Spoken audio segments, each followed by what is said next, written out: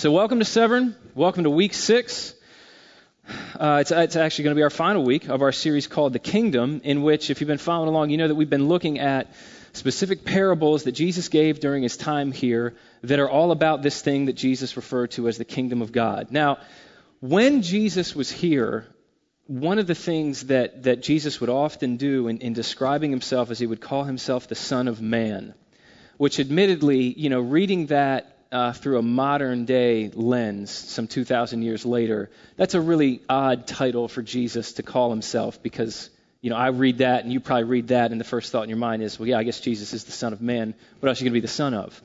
But that title would have meant a lot more to Jesus' original Jewish audiences because the Son of Man was this key figure in one of the oldest Jewish prophecies. I was just reading it this morning. It's in Daniel chapter 7. There was this prophecy God gave to Daniel that one day this figure would appear sort of standing at the right hand of the Ancient of Days. This figure would be called the Son of Man. And of all the things that Daniel was told about this figure, he was told that the Son of Man is somehow going to be able to establish a kingdom that is going to spread everywhere, to every nation, tribe, and tongue. And the thing that is most unique about the Son of Man's kingdom is that it will know no end. And so when Jesus Christ was here, and he called himself the Son of Man, and he started talking about this thing called the kingdom of God as though it was not just an end of history event, but it was actually happening now, you can sort of understand why crowds gathered and people sat up and paid attention. Because they understood what Jesus was saying. What Jesus was saying is, I have come to fulfill every prophecy that all of your hopes have hung on since sin broke this world in half. I'm the one, Jesus said, that you all have been waiting for to fix everything. Jesus said, I'm here to bring God's revolution because I actually am God's revolution. And Jesus was saying that through him, by belief in his name, by receiving him, that the revolutionary power of God's kingdom would enter your life and my life. It would revolutionize our relationship with God, revolutionize our relationship even with ourselves, revolutionize our relationships with our neighbors, and that through us, through continual submission to the King of Kings, Jesus Christ, that kingdom power would extend through us and begin to change and transform and ultimately heal this world. And so this is an insanely immense claim that Jesus made when he called himself the Son of Man, and he was talking about this kingdom that he came to install. And all through this series, we've been looking each week at these different parables Jesus gave and how they give us glimpses, and they allow us to see facets of what this kingdom is like. And here today, we're looking finally at one final parable that teaches us one final lesson about God's kingdom, and that is that this kingdom, the kingdom of God, is actually a feast. So I'm going to read Luke chapter 14, verses 12 through 24. It says, Jesus also said to the one who had invited him, when you give a lunch or a dinner, don't invite your friends, your brothers, your relatives, your rich neighbors, because they might invite you back and you would be repaid. On the contrary, when you host a banquet, invite those who are poor, maimed, lame, or blind, and you'll be blessed, because they cannot repay you, for you will be repaid at the resurrection of the righteous. When one of those who reclined at the table with Jesus heard these things, he said to Jesus, the one who will eat bread in the kingdom of God is blessed. Then Jesus told him, a man was giving a large banquet and invited many. At the time of the banquet, he sent his slave to tell those who were invited, come, because everything is now ready. But without exception, they all began to make excuses. The first one said to him, I've bought a field and I must go out and see it. I ask you to excuse me. Another said, I've bought 5 yoke of oxen and I'm going to try them out. I ask you to excuse me. And another said, I just got married and therefore I'm unable to come. So the slave came back and reported these things to his master. Then in anger, the master of the house told his slave, go out quickly into the streets and alleys of the city and bring in here the poor, maimed, blind, and lame. Master, the slave said, what you ordered has been done, and there's still room. Then the master told the slave, go out into the highways and lanes and make them come in, so that my house may be filled. For I tell you, not one of those men who were invited will enjoy my banquet." This is God's word. So this parable, first off, Jesus gives in response to a statement by a man that he was reclining at table with. And the man said, "Blessed will be those who eat bread," or some of your translations actually say, "who eat the feast of the kingdom of God." We read that actually just read that in verse 15. Now, feasts are an amazing thing, something that I don't think we're particularly acquainted with in our very individualistic culture. I'm sorry if I'm the first person that's ever told us to, but people in the West don't know how to party like people in Bible times, and really all throughout the world still do today. Probably most of us have never attended a feast like the ones that are talked about in Scripture. But feasts are an amazing thing, at least for two reasons. Because number one, they have the ability not only to banish your hunger, because there's enough food if it's a feast, so that you're not leaving hungry. But number two, feasts have this unique ability of putting away all of your sadness. Because it's a time of, festival celebration, and it's, all the townsfolk and your friends and your family and your relatives. It's where relationships are formed, and, maybe relationships are healed and all that kind of stuff. And so what this man was saying to Jesus, referring to his understanding of the kingdom of God, what he was basically saying is on the last day, when the kingdom of God is finally here, this day that our hearts are really set on that day, this feast is going to begin. It's going to be a feast to end all feasts, and our hunger and our sadness is going to be abolished forever. And so Jesus, really all through this parable, agrees with the man and essentially says, "You're exactly right. That is exactly what the kingdom of God is like. It's a feast." And feasts were something that, if you read the gospel account, specifically Luke's gospel account, you'll see that feasts were very near and dear to Jesus' heart. As a matter of fact, you're probably familiar with this.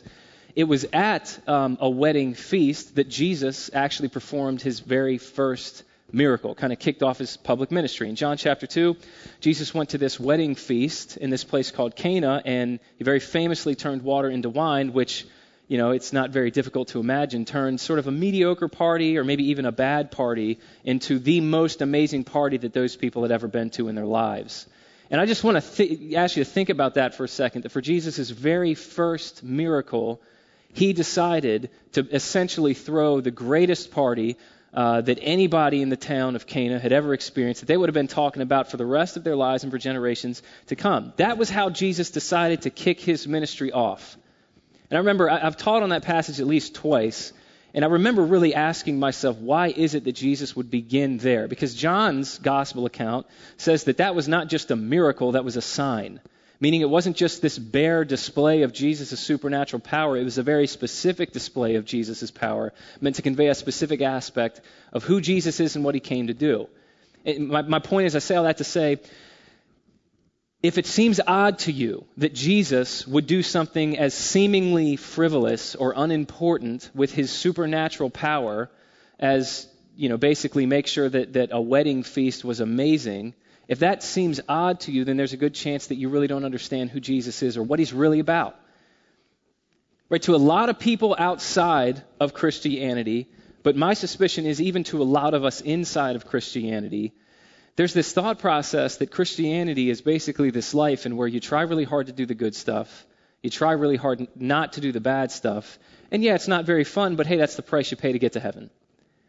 And my question is that what Christianity is to you? Even if you know otherwise with your mind, my question is that what Christianity really is to you? And if it is, then in this parable, what Jesus is saying is what you've basically failed to understand is the good news, that the kingdom of God is a feast. It is a banquet. It is a party. Jesus himself is the Lord of that feast, and he came to bring us festival joy, to abolish our hunger, to abolish our sadness forever.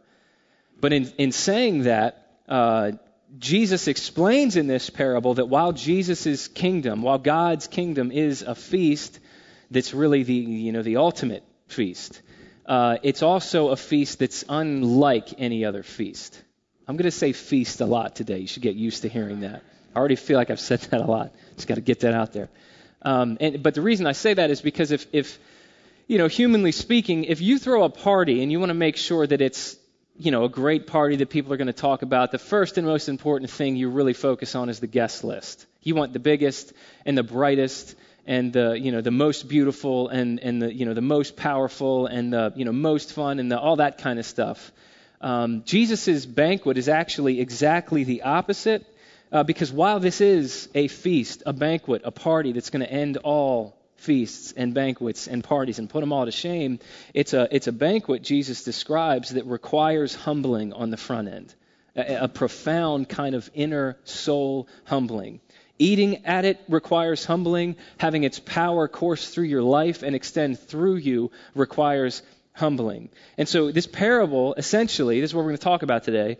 Jesus is explaining 3 ways that we have to humble ourselves or we will not enter his kingdom. And not only that, if you hear that, you're thinking, okay, well, I'm already saved, so what does this have for me? It's not just that simple, because not only do you need to humble yourself to enter into this kingdom and enter into this banquet, but if you're not continually being humbled, if you and I are not continually being humbled in these 3 ways, then we're not going to experience the joy and the life-changing power of it. So that's what we're going to talk about today. 3 ways that we need to be humbled in order to make sure that we enter into and fully experience the feast, the banquet that is the kingdom of God. So with that, I want to get right to our first main idea today. Number 1, it's this: you have to humble yourself under the freeness of the kingdom. Humble yourself under the freeness of it.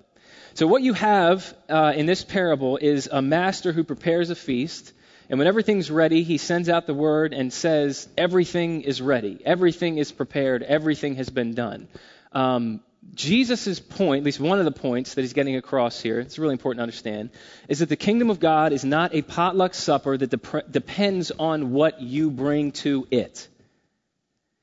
To sort of elaborate on this, everything has been prepared. The master putting that idea out there means not only can you not earn your way onto this guest list, but you have to accept that you have nothing to add to this party. The only thing that you need to bring is your need.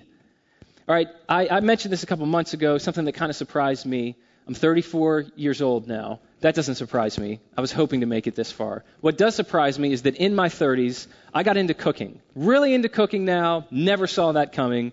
There's something really satisfying to me about taking raw ingredients and taking something that, hopefully isn't terrible. So because of my newfound love for cooking, I naturally have a newfound love for a gentleman you may have heard of named Gordon Ramsay. So I've watched a lot of his shows and seen a few of his YouTube tutorials and, developed some knife skills and other, cooking tips and tricks from him. And, in my kind of newfound devotion to Gordon, I decided that one of the things I want to add to my bucket list, for whatever reason I've been thinking about that, is I would like to eat at a Gordon Ramsay Michelin-starred restaurant. I just think that'd be really neat to do. It's totally attainable. I'm sure it'd be super expensive. I'd probably leave hungry because it seems like the nicer the restaurant, the smaller the portions. I just think it'd be a really cool thing to knock off the list. With that in mind, sort of putting this idea together, and I'd ask you to imagine something. Could you go ahead and imagine if me and Katie somehow made this work, where we get to sit down in one of the world's nicest restaurants is what it is, and I walk in the front door with a Pyrex dish in my hand, covered in tinfoil. I think you understand where I'm going with this, church. Why don't you run this scenario where I walk up I find Gordon Ramsay in one of his restaurants, kind of pull him aside. Gordon, just a moment of your time, sir. And I reveal this Pyrex, the big surprise. I said, Gordon, I got this bean dip that's going to set this place off, all right? So go ahead and move some tables around. I think you want this front and center. You don't even have to thank me later, What do you think would happen there? Based on what I know about Gordon, is I'd be wearing the bean dip by the end of the night. And the reason I say that, it would be not inappropriate is not a strong enough word to describe what that would be. For me to bring a homemade dish to a Michelin star, that's not just inappropriate, that's highly insulting to the establishment.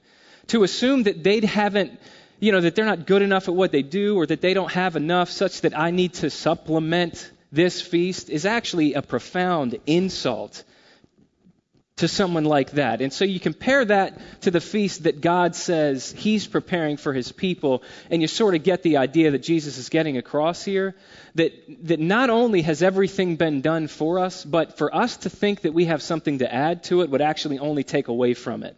And so what is exactly our job? What should we be bringing to this? There's only one thing you bring to a feast that God prepares for you: your need, your hunger, yourself.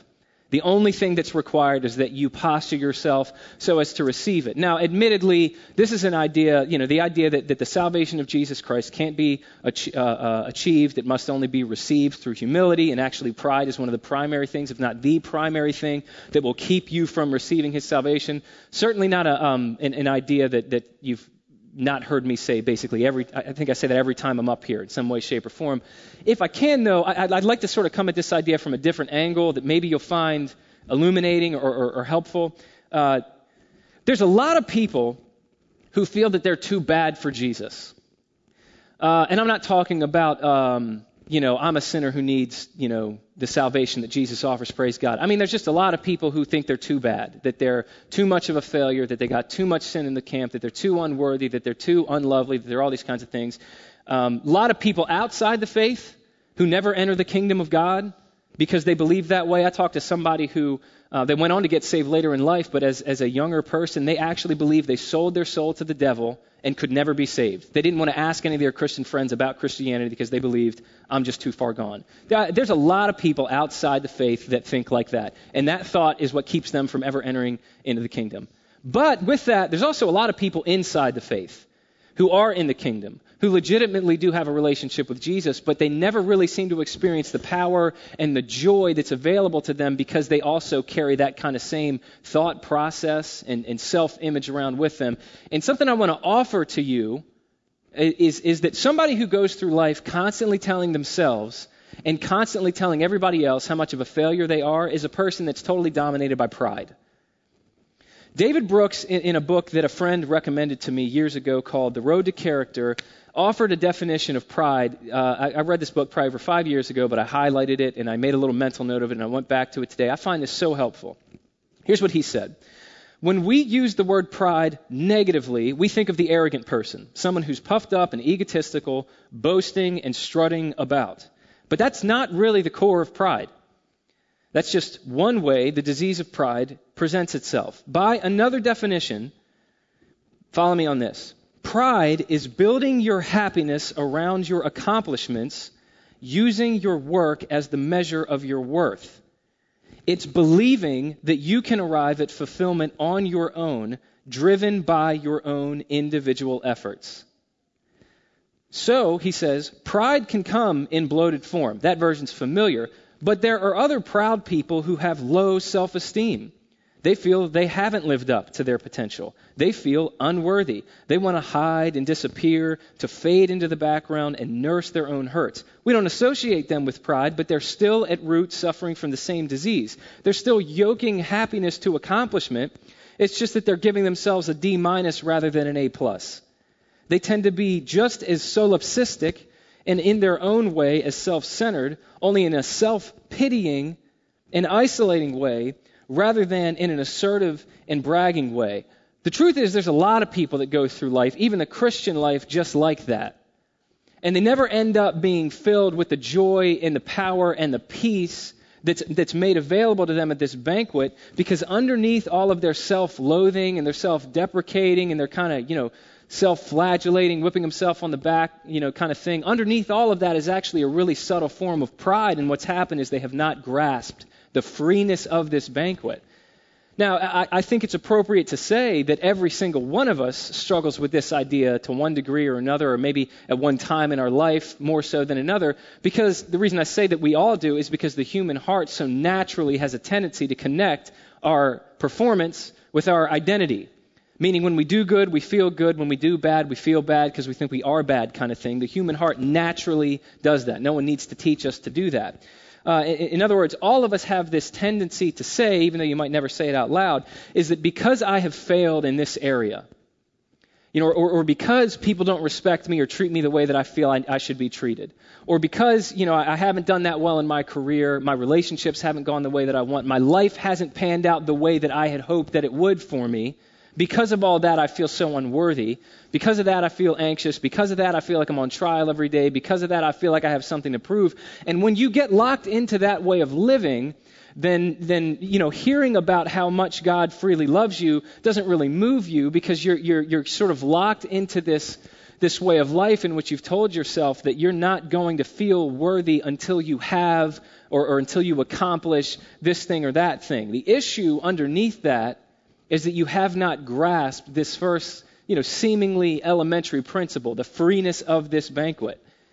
And so maybe this would be helpful to you like it was helpful to me, but I can say with conviction that whether you're holding on to guilt because of things that you've done, or holding on to bitterness because of things that people have done to you that have affected you and you believe have kept you from being this person that you would have otherwise been, this person that you believe you're not now, and that's what's making you feel like you're so unworthy or whatever it is, however that's manifesting itself, all that really is underneath that is a form of pride. And what Jesus would say to every one of us is, even if you hadn't done that thing that you just keep beating yourself up for, that you just can't let go of, that you continually, sort of whip yourself for, even if you had never done that, even if other people had not done what they had done to you, that you believe has so fractured you and kept you from being the person you could have otherwise been, even if none of that was the case, you still would not have anything to offer at this feast.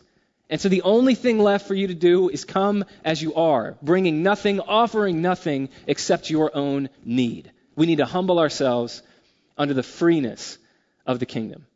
That's the first idea. The second idea is that we need to humble ourselves, number 2, under the commonness of the kingdom. The commonness of it. And so the first set of people that the master sends out his invitations to in this parable obviously are the right crowd, the people that make the guest list. They're, the master's friends, the master's peers, the master's, they're homeowners. They could probably pay him back.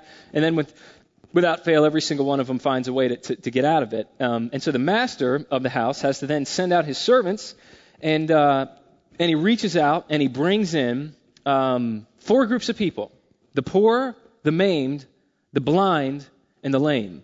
And like everything else Jesus says, that is incredibly significant.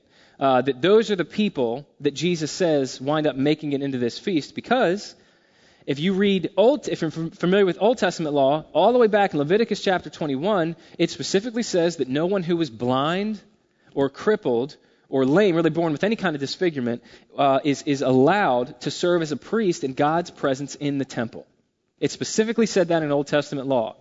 And because of that, we actually know from extra biblical documents that even in Jesus' day, there were people who interpreted Leviticus 21 as teaching that no one who was poor or maimed or blind or lame would be able to participate in the Messianic banquet, which is this end of history event in which God unites his people to himself. In other words, it was a common belief in Jesus' day that if you were poor, or if you were born with any kind of disfigurement or deformity, then that was evidence of God's wrath resting on you, and that God had proactively sort of rejected you for sin in your life that he knew you were going to commit, or sin in your family's life, or whatever it is. And here Jesus in this parable says not only do the people that belong to those 4 groups of people, the poor, maimed, blind, and lame, not only do those people make it into his banquet, but they're the only ones that make it in this parable.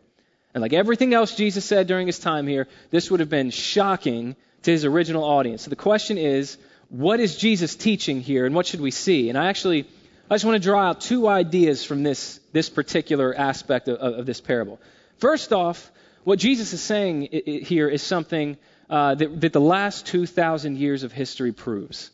All right, what Jesus is saying, clear as day in this parable, whether we like this or not, and I'm assuming that perhaps some people won't, is the closer you are, either by your education or your vocation or your socioeconomic status or whatever it is, the closer you are to sort of the nexus of social power and influence in a given society, meaning basically the further you are from, the lower class, the unwashed masses, whatever that is for, given society. The higher up the ladder you go, the more you're going to have a tendency to have a prejudice against the gospel of Jesus Christ. That's what Jesus is clearly saying here. The teaching of this parable is that the kingdom of God has this tendency to flow most naturally and easily toward the needy and the oppressed and the poor and the marginalized. That's why Jesus oftentimes in his ministry would say to the Pharisees, to the highly educated, to the influencers, to the culturally elite, Jesus would straight up tell them, listen, prostitutes and tax collectors, whores and whoremongers are entering the kingdom of God ahead of you all. And conversely, you read through the gospel accounts and you'll find, generally speaking, that it was the common folk that were much more drawn to Jesus and were much more willing to accept the message and the person of Jesus. And that was not just a Bible times thing. That's something that you've seen throughout history. History shows again and again in basically every human society that's been formed for the last 2,000 years that the people of the greatest influence and the greatest power and the greatest status in any given society tend to find basically every other religion except Christianity palatable. And the reason for that is because Christianity, unlike every other religion, is the only one that says you are a wicked sinner and there is not a thing you can do to help yourself. It took nothing less than the bloody, gore-ridden, primitive-looking death of the Son of God so that your sins could be forgiven and you could be freely adopted into God's family purely by His grace. Every other religion compared to that basically says, here's what you need to do. Live a good life. Try to give back, try to be a good person, like anybody even agrees what those terms even mean. And that, I don't have to tell you, is a night and day difference from Christianity. Anybody who says that Christianity says basically the same thing as other religions, I'm not trying to be rude, that's just a very uninformed take. The final words of Buddha were strive without ceasing. Final words of Jesus, it is finished. These are not the same thing. They're saying wildly different things. And so my point is here, the Christian gospel is a unique gospel. It's unique because not only does it require your humiliation on the front end for you to even enter into it, but Christianity actually requires your and my continual humiliation for our continual growth. That's why it's often been said in Christianity that the way up is down, and that's just not quite like any other religion. And so throughout the last 2,000 years, cultural elites, the people at the upper crust kind of people, have always had a tendency to want to remake Christianity from something that says only the death of God could save you to something that says, you're not perfect, but who is? I mean, everybody makes mistakes, and the important thing is try to give back, be benevolent, be a good person, live a good life, and, it'll probably work out for you in the end. And so the teaching of this parable, first and foremost, is that the closer you are to kind of the nexus of power in a society, the more at risk you are for having a prejudice against the gospel. That's what this says. Now, let me ask a question that I don't think I've heard anybody ask before. I was trying to think, what would I be thinking if I heard this? Let me ask a question. Maybe you've asked this. Why is that the case? What I'm asking is, why would my status in a given society or my material possessions have anything to do with my relationship with God and His gospel? And I just want to offer you an answer to that question. Here's an answer to that question. Here's why your status and your stuff has an impact on your relationship with God and your ability to really humble yourself to accept His free gift. Here's why. Because according to Jesus, there is this strange but undeniable connection between our material possessions and our spiritual conditions. Just let that marinate for one moment. There is this undeniable connection between material possession and at least the way we perceive our spiritual condition. That's why Jesus did not say how difficult it is for either really rich or really poor people to enter the kingdom of God. He did not say that. He said how difficult it is for rich people to enter the kingdom of God. See, the teaching there is, and you see it in this parable, clearly something that Jesus drove at over and over again, is that if you've never experienced genuine material need, it's going to be much harder for you to admit and continually internalize your genuine spiritual need. When Jesus taught us to pray, one of the famous commands in there that Jesus told us to pray is give us this day our daily bread. Now, I'm just going to say, in this country, most of the people listening to me right now have no idea what it is to actually need to say those words. Most of us have no concept, and I'm sure that there are people that have had a concept of that. I'm not saying everybody. Some of us probably have been in a place where we've actually needed to say, God, I don't know where my sustenance for this 24-hour period is going to come from. I'm relying on you entirely to provide for me. But most of us, myself included, have no idea what it is to actually mean those words. I've had entire loaves of bread in my pantry go bad because I couldn't even open them fast enough to eat them before mold got a hold of them, which, full disclosure, I'm embarrassed to admit in the context of this teaching. But here's the point that I'm driving at here. Jesus' parable is a warning to people like you and me. It's a warning that we are at a greater risk. It's a warning to people who don't know what it's like to occupy the position in society that the poor, maimed, blind, and lame occupied in Jesus' society, that we are at a greater risk for failing to humble ourselves under the commonness of this kingdom because we fail to understand exactly how spiritually needy we really are. That's the first idea here. I took more time on that one. This is going to be a little bit quicker. The second thing that I want to draw out from this idea of the commonness of the kingdom is that Jesus' point here is not just that the kingdom power of God and the message of the kingdom tends to flow more easily toward, people in the alleys, to quote Jesus here, people of great need materially, people on the bottom rung of society, in any given society. His point is not just that the kingdom tends to flow most naturally toward them. His point is that it's the master's desire that his servants would go to those people. Jesus is not just saying they tend to get the message more than anybody else does. He's saying it's God's desire for his people to physically go to and love and serve and reach out to those people. In other words, just to put this plainly, what you could pull from this parable is that if a given community of people who claim to be followers of Jesus do not have a heart for the poor and the marginalized, then they do not have a heart that reflects God's heart. And if I can for a moment here, just point something out. It's an interesting time to be preaching because probably more so than any other time in at least in my lifetime, when you start to talk about, serving the poor, that has almost been like a hijacked idea that now that's a political statement rather than a theological one. And so when a pastor starts talking about we should have a heart for the poor, we should serve the poor, it's almost like, I see it all the time on Twitter. I have no idea why I still have a Twitter, but I see it all the time over there. That when you start talking about this, people's walls go up and they start to question, well, what kind of camp is he in and what is he saying and what's his theology and all this kind of stuff. It is so obvious, just looking at the words of Jesus, that followers of Jesus should have a heart for the poor. I could pull any number of text references, but the first one that came to my mind when I was thinking about this idea this week is Matthew 25. In Matthew 25, Jesus says that on the last day, all people are going to be gathered before him, and they're going to be basically placed into one of two camps. They're going to be sheep or they're going to be goats. And the sheep are his people that are going to enter into his presence, and the goats are not his people. They're going to be cast out of his presence, and according to Jesus, they're going to be cast into eternal punishment, which is why Christians don't believe in annihilationism. We believe that people spend eternity somewhere, with God or without. And Jesus said, I read it this week. It's an incredibly sobering passage, Matthew 25. Jesus said on the last day, people are going to be gathered to him. And he said, what's different about his people on that day, certainly there's a lot of things, but Jesus said in that passage, the thing that's going to be different about his people on that day is he says, my people are the ones who, when I was hungry, they fed me. And when I was thirsty, you gave me drink. And I was naked, you clothed me. And when I was a stranger, you took me in. And when I was sick, you cared for me. When I was in prison, you visited me.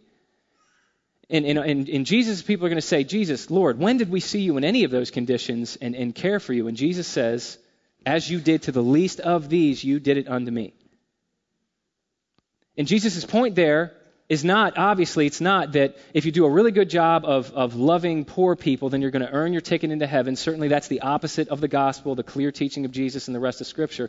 But his point there is that one of, if not the clearest sign that you genuinely do understand the gospel, you genuinely do have a relationship with Jesus, and you are building your life on that gospel, it's going to be reflected in your heart for the poor and the marginalized, for the poor and the maimed and the blind and the lame.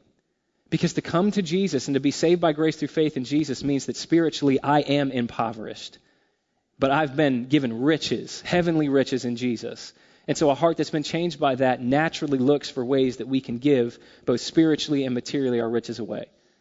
And if that's unnerving, if that's unsettling, if that's unchallenging, I think that's a really good thing, because that probably means that you're really taking it seriously and God's working. And so secondly, Jesus tells us here that we need to be humbled under the commonness of the kingdom. But this brings us to our third, it'll be our last idea today, and it'll be the last idea of this entire series. It's number 3, you must humble yourself under the importance of the kingdom. the importance of the kingdom. In Luke chapter 14, verses 16 and 17, it says, Then Jesus told him, a man was giving a large banquet and invited many. Verse 17, at the time of the banquet, he sent his slave to tell those who were invited, come because everything is now ready. So let me ask the question, why did these people decide not to come? None of the people who originally get invited make it in. It's all, a bunch of basically second rounders. So why did this original group of people decide not to come? If you look really carefully at this, what you'll see is that the group of people Jesus is describing here are not the people that we would call unbelievers today. Most of the time, when people think about an unbeliever, they think about somebody who just outrightly rejects Christianity, like Sam Harris or Richard Dawkins, people that kind of say Christianity's stupid and you got to be stupid to believe it. That is not the type of people that Jesus is referring to here. Verse 16 tells us that these people were invited. Verse 17 tells us that the servants came back to those people and said, all right, everything's ready. See, in Jesus' day, if you were throwing a party, this is common practice in the Middle East and even in the Far East, it was common practice to send out a preliminary round of invites to kind of gauge preliminary interest in your party. And depending on the kind of feedback that you got, you would then cater your feast according to the initial responses. And then, the second time that, you prepare things between now and the actual day of the party, and then you send out your servants again and you let them know, hey, we're ready to do this thing. The point is, all of these people who wound up missing out on the feast were people who initially said they were going to come. I mean, if you think about it, it's just logical. There's no reason why servants would go back to those people and say, hey, everything's ready for this feast, if the first time they invited those people, they all said, no, I'm not interested, find somebody else. And so the kind of people Jesus is describing are not, they're not self-professing atheists. They're not people that say, I don't have any time for God. It's ridiculous. Fairy tales and butterflies. Have at it. That's not at all the type of people Jesus is describing. Jesus, and this is where this parable gets really sobering for me. The type of people Jesus is describing are people who initially look committed. These are people who at least verbally express their commitment to the kingdom of God. These are people who say, yeah, I'm interested in that. Yeah, I'll give that a shot. These are people who might raise a hand or walk an aisle or pray a prayer or get baptized. They might intellectually agree to a statement of faith or a set of Christian doctrine that's held as orthodox for the last 2,000 years. Out loud, they would say all of these things, but not a single one of them makes it in. And there's one specific reason why these people don't make it in. And if this doesn't sober you up, I don't have a lot for you. The reason these people don't make it in is because these people thought this banquet would not disturb their normal lives. These people thought this kingdom could be fit into their agenda and their plan for their life without getting in the way of what they really wanted to do. Now, I mentioned this on the front end of this series, something a speaker said years ago that really stuck with me. He said, everybody wants enough Jesus to get into heaven.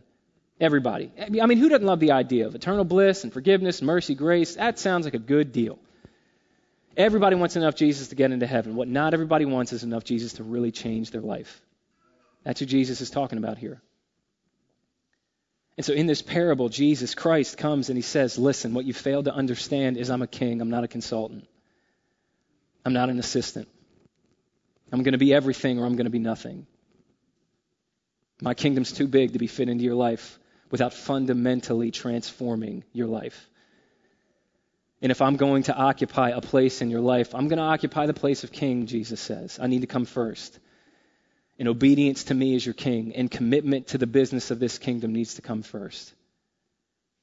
And what Jesus is saying here, soberingly enough, like everything else Jesus said, is that if your understanding of this kingdom, if it's just an interruption to your life and your plans and your agenda, if this is just an inconvenience that kind of gets in the way, if that's what my kingdom is to you, that in and of itself is a really sobering sign. There's a good chance you've never entered into this kingdom at all. What Jesus says through this parable is I'm going to be first or I'm going to be nothing, but you get to choose, and you have to choose. And every single one of us has to choose.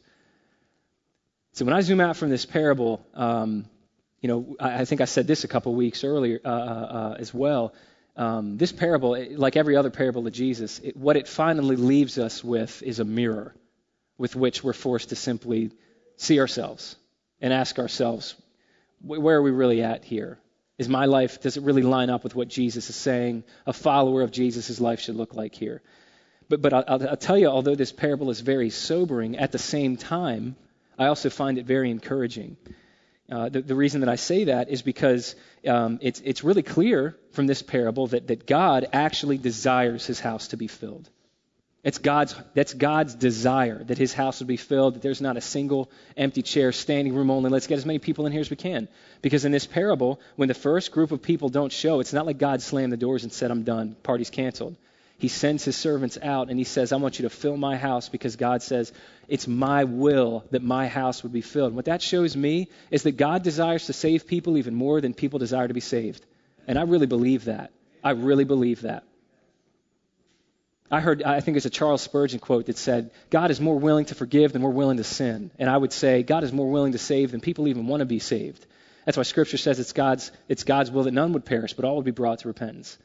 That's an incredibly encouraging thing. And so the question is, if God desires, I'll make it personal, if God desires that you enter into this feast, and God desires that you be filled by and empowered by, that you would have the power of this feast energizing you and flowing through you, then the only question is there anything in your life that's either keeping you from entering into this feast in the first place, or maybe you already have entered, but is there something that's keeping you from really experiencing this feast the way God's heart, his Father's heart desire for you, like he wills you to experience it? What's keeping you from that? And in this parable, we're left asking ourselves the questions. This is for all of us. Are you riddled with guilt? And are you obsessed about your performance and the person that you're not because you have failed to grasp the freeness of this? Or secondly, have you failed to understand the depth of your own need? Has your heart not been molded by the Father's heart of God that flows out to the margins because you've not grasped the commonness of this feast?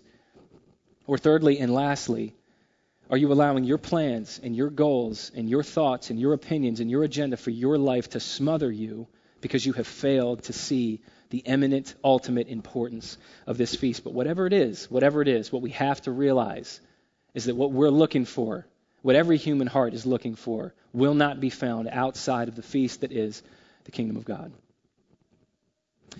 If I can zoom out here, I'm kind of on my last move now. I got one page left, so however long it takes me to get through a page. But be perfectly honest with you, I am more excited about what I'm about to share with you than anything else I said today. It is so interesting to me that there's a reason. There's a reason that we wanted to end this series with a parable that likens Jesus' kingdom, God's kingdom, to a banquet or a feast.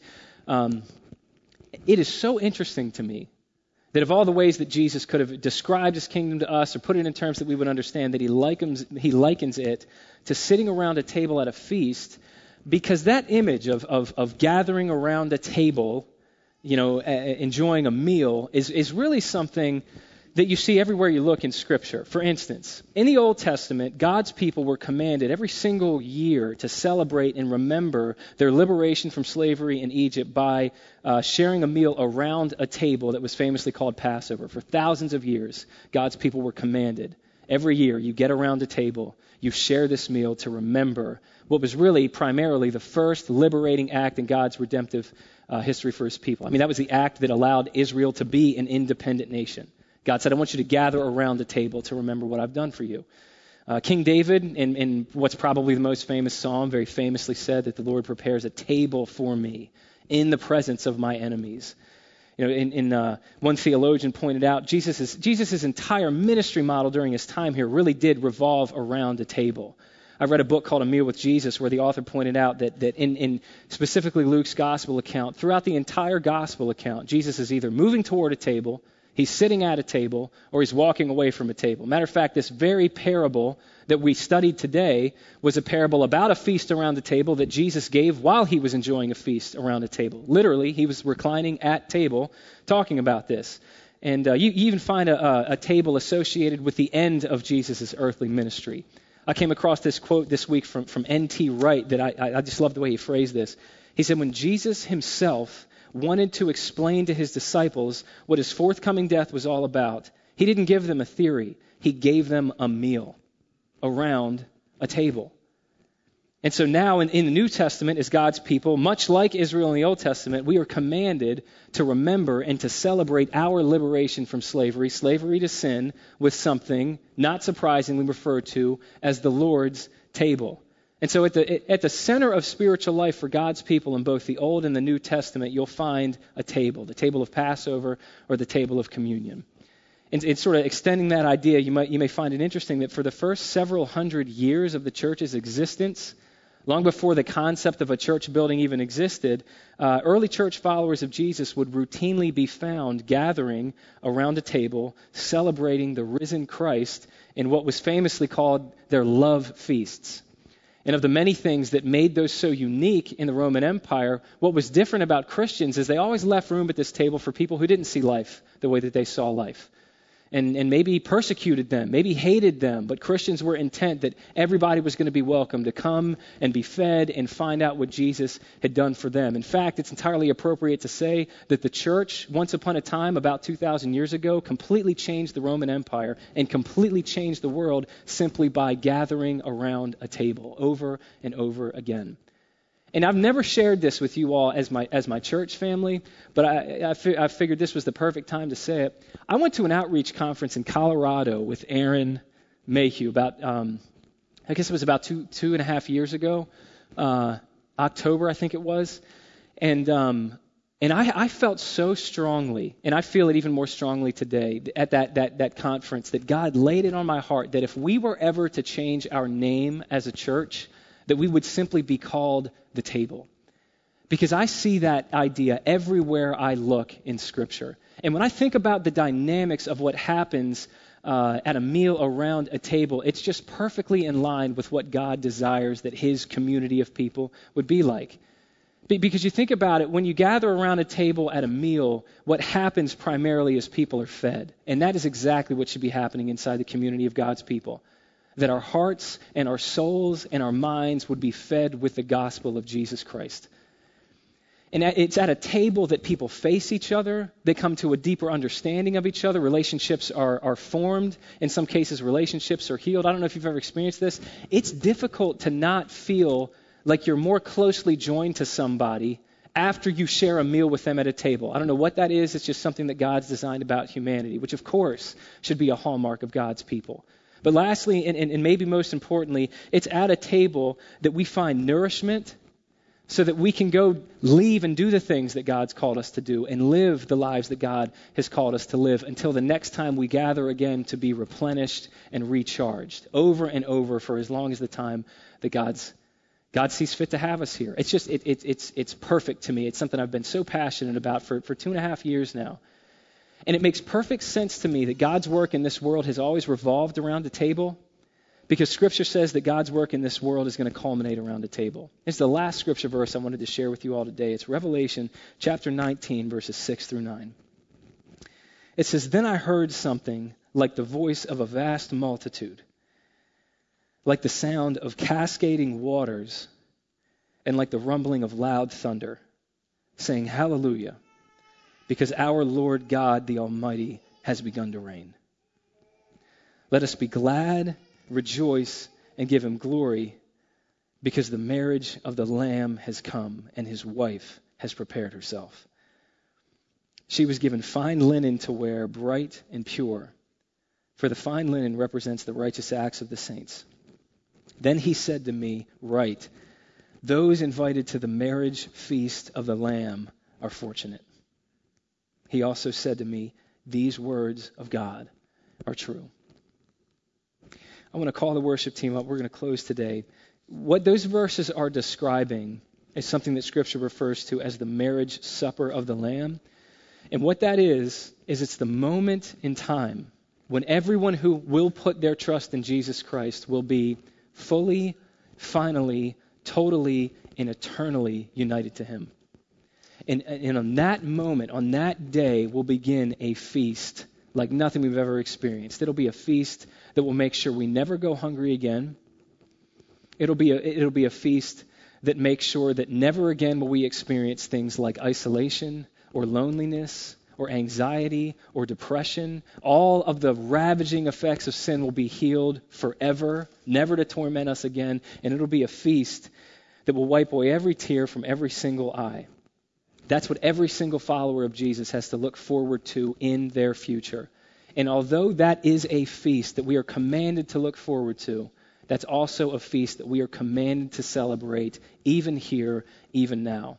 And so that's what we're going to end this teaching and this series with. We're going to end this by celebrating communion, or as it's otherwise known as the Lord's table. And we haven't done it this way in a long time, but I thought it would be appropriate, given everything that we've covered today, to actually take the bread and take the juice together as a family. We have those elements, should be right underneath your chair. And while you're gathering that, I want to read something to you that I keep taped in the back of my Bible. It says, "The Lord's table, then, is not just a visual aid to remind us as though it were a memory jogging tool.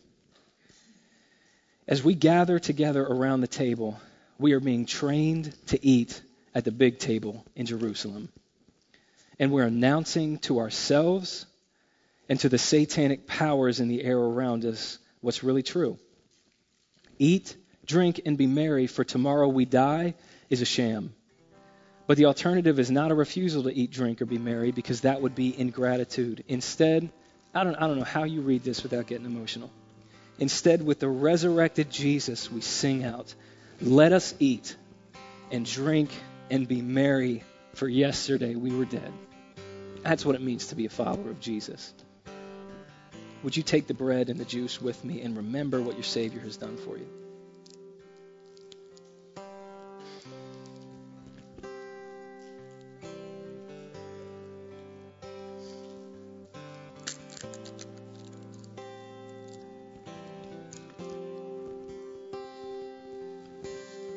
Let me pray for us. Father God, what an amazing thing that we've been invited to the banquet that our hearts have always longed for. What an amazing thing that there's not a thing that we need to bring, that there's not a thing that we need to do, that Jesus has done it all. And simply by grace through faith in his name, we can find a seat at your table.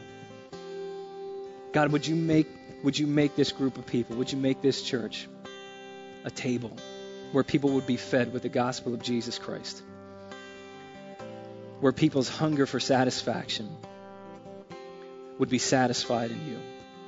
God, would you make this place a table where relationships are formed, where people walk in isolated, where they walk in lonely, but they leave feeling like they're part of a spiritual family that's never going to break up. God, would you make this a place? Would you make it a table where we're fed and we're energized and empowered to go and live the lives that you've called us to live, so that when we're done, we knew that we did exactly what you called us to do with our short time here, God. Thank you for inviting us to your banquet, Father. And from this day until our last day, please help us to set our minds and set our hearts on that banquet, knowing that the greatest days of our lives are ahead of us. They're never going to end. By grace through faith in the name of Jesus.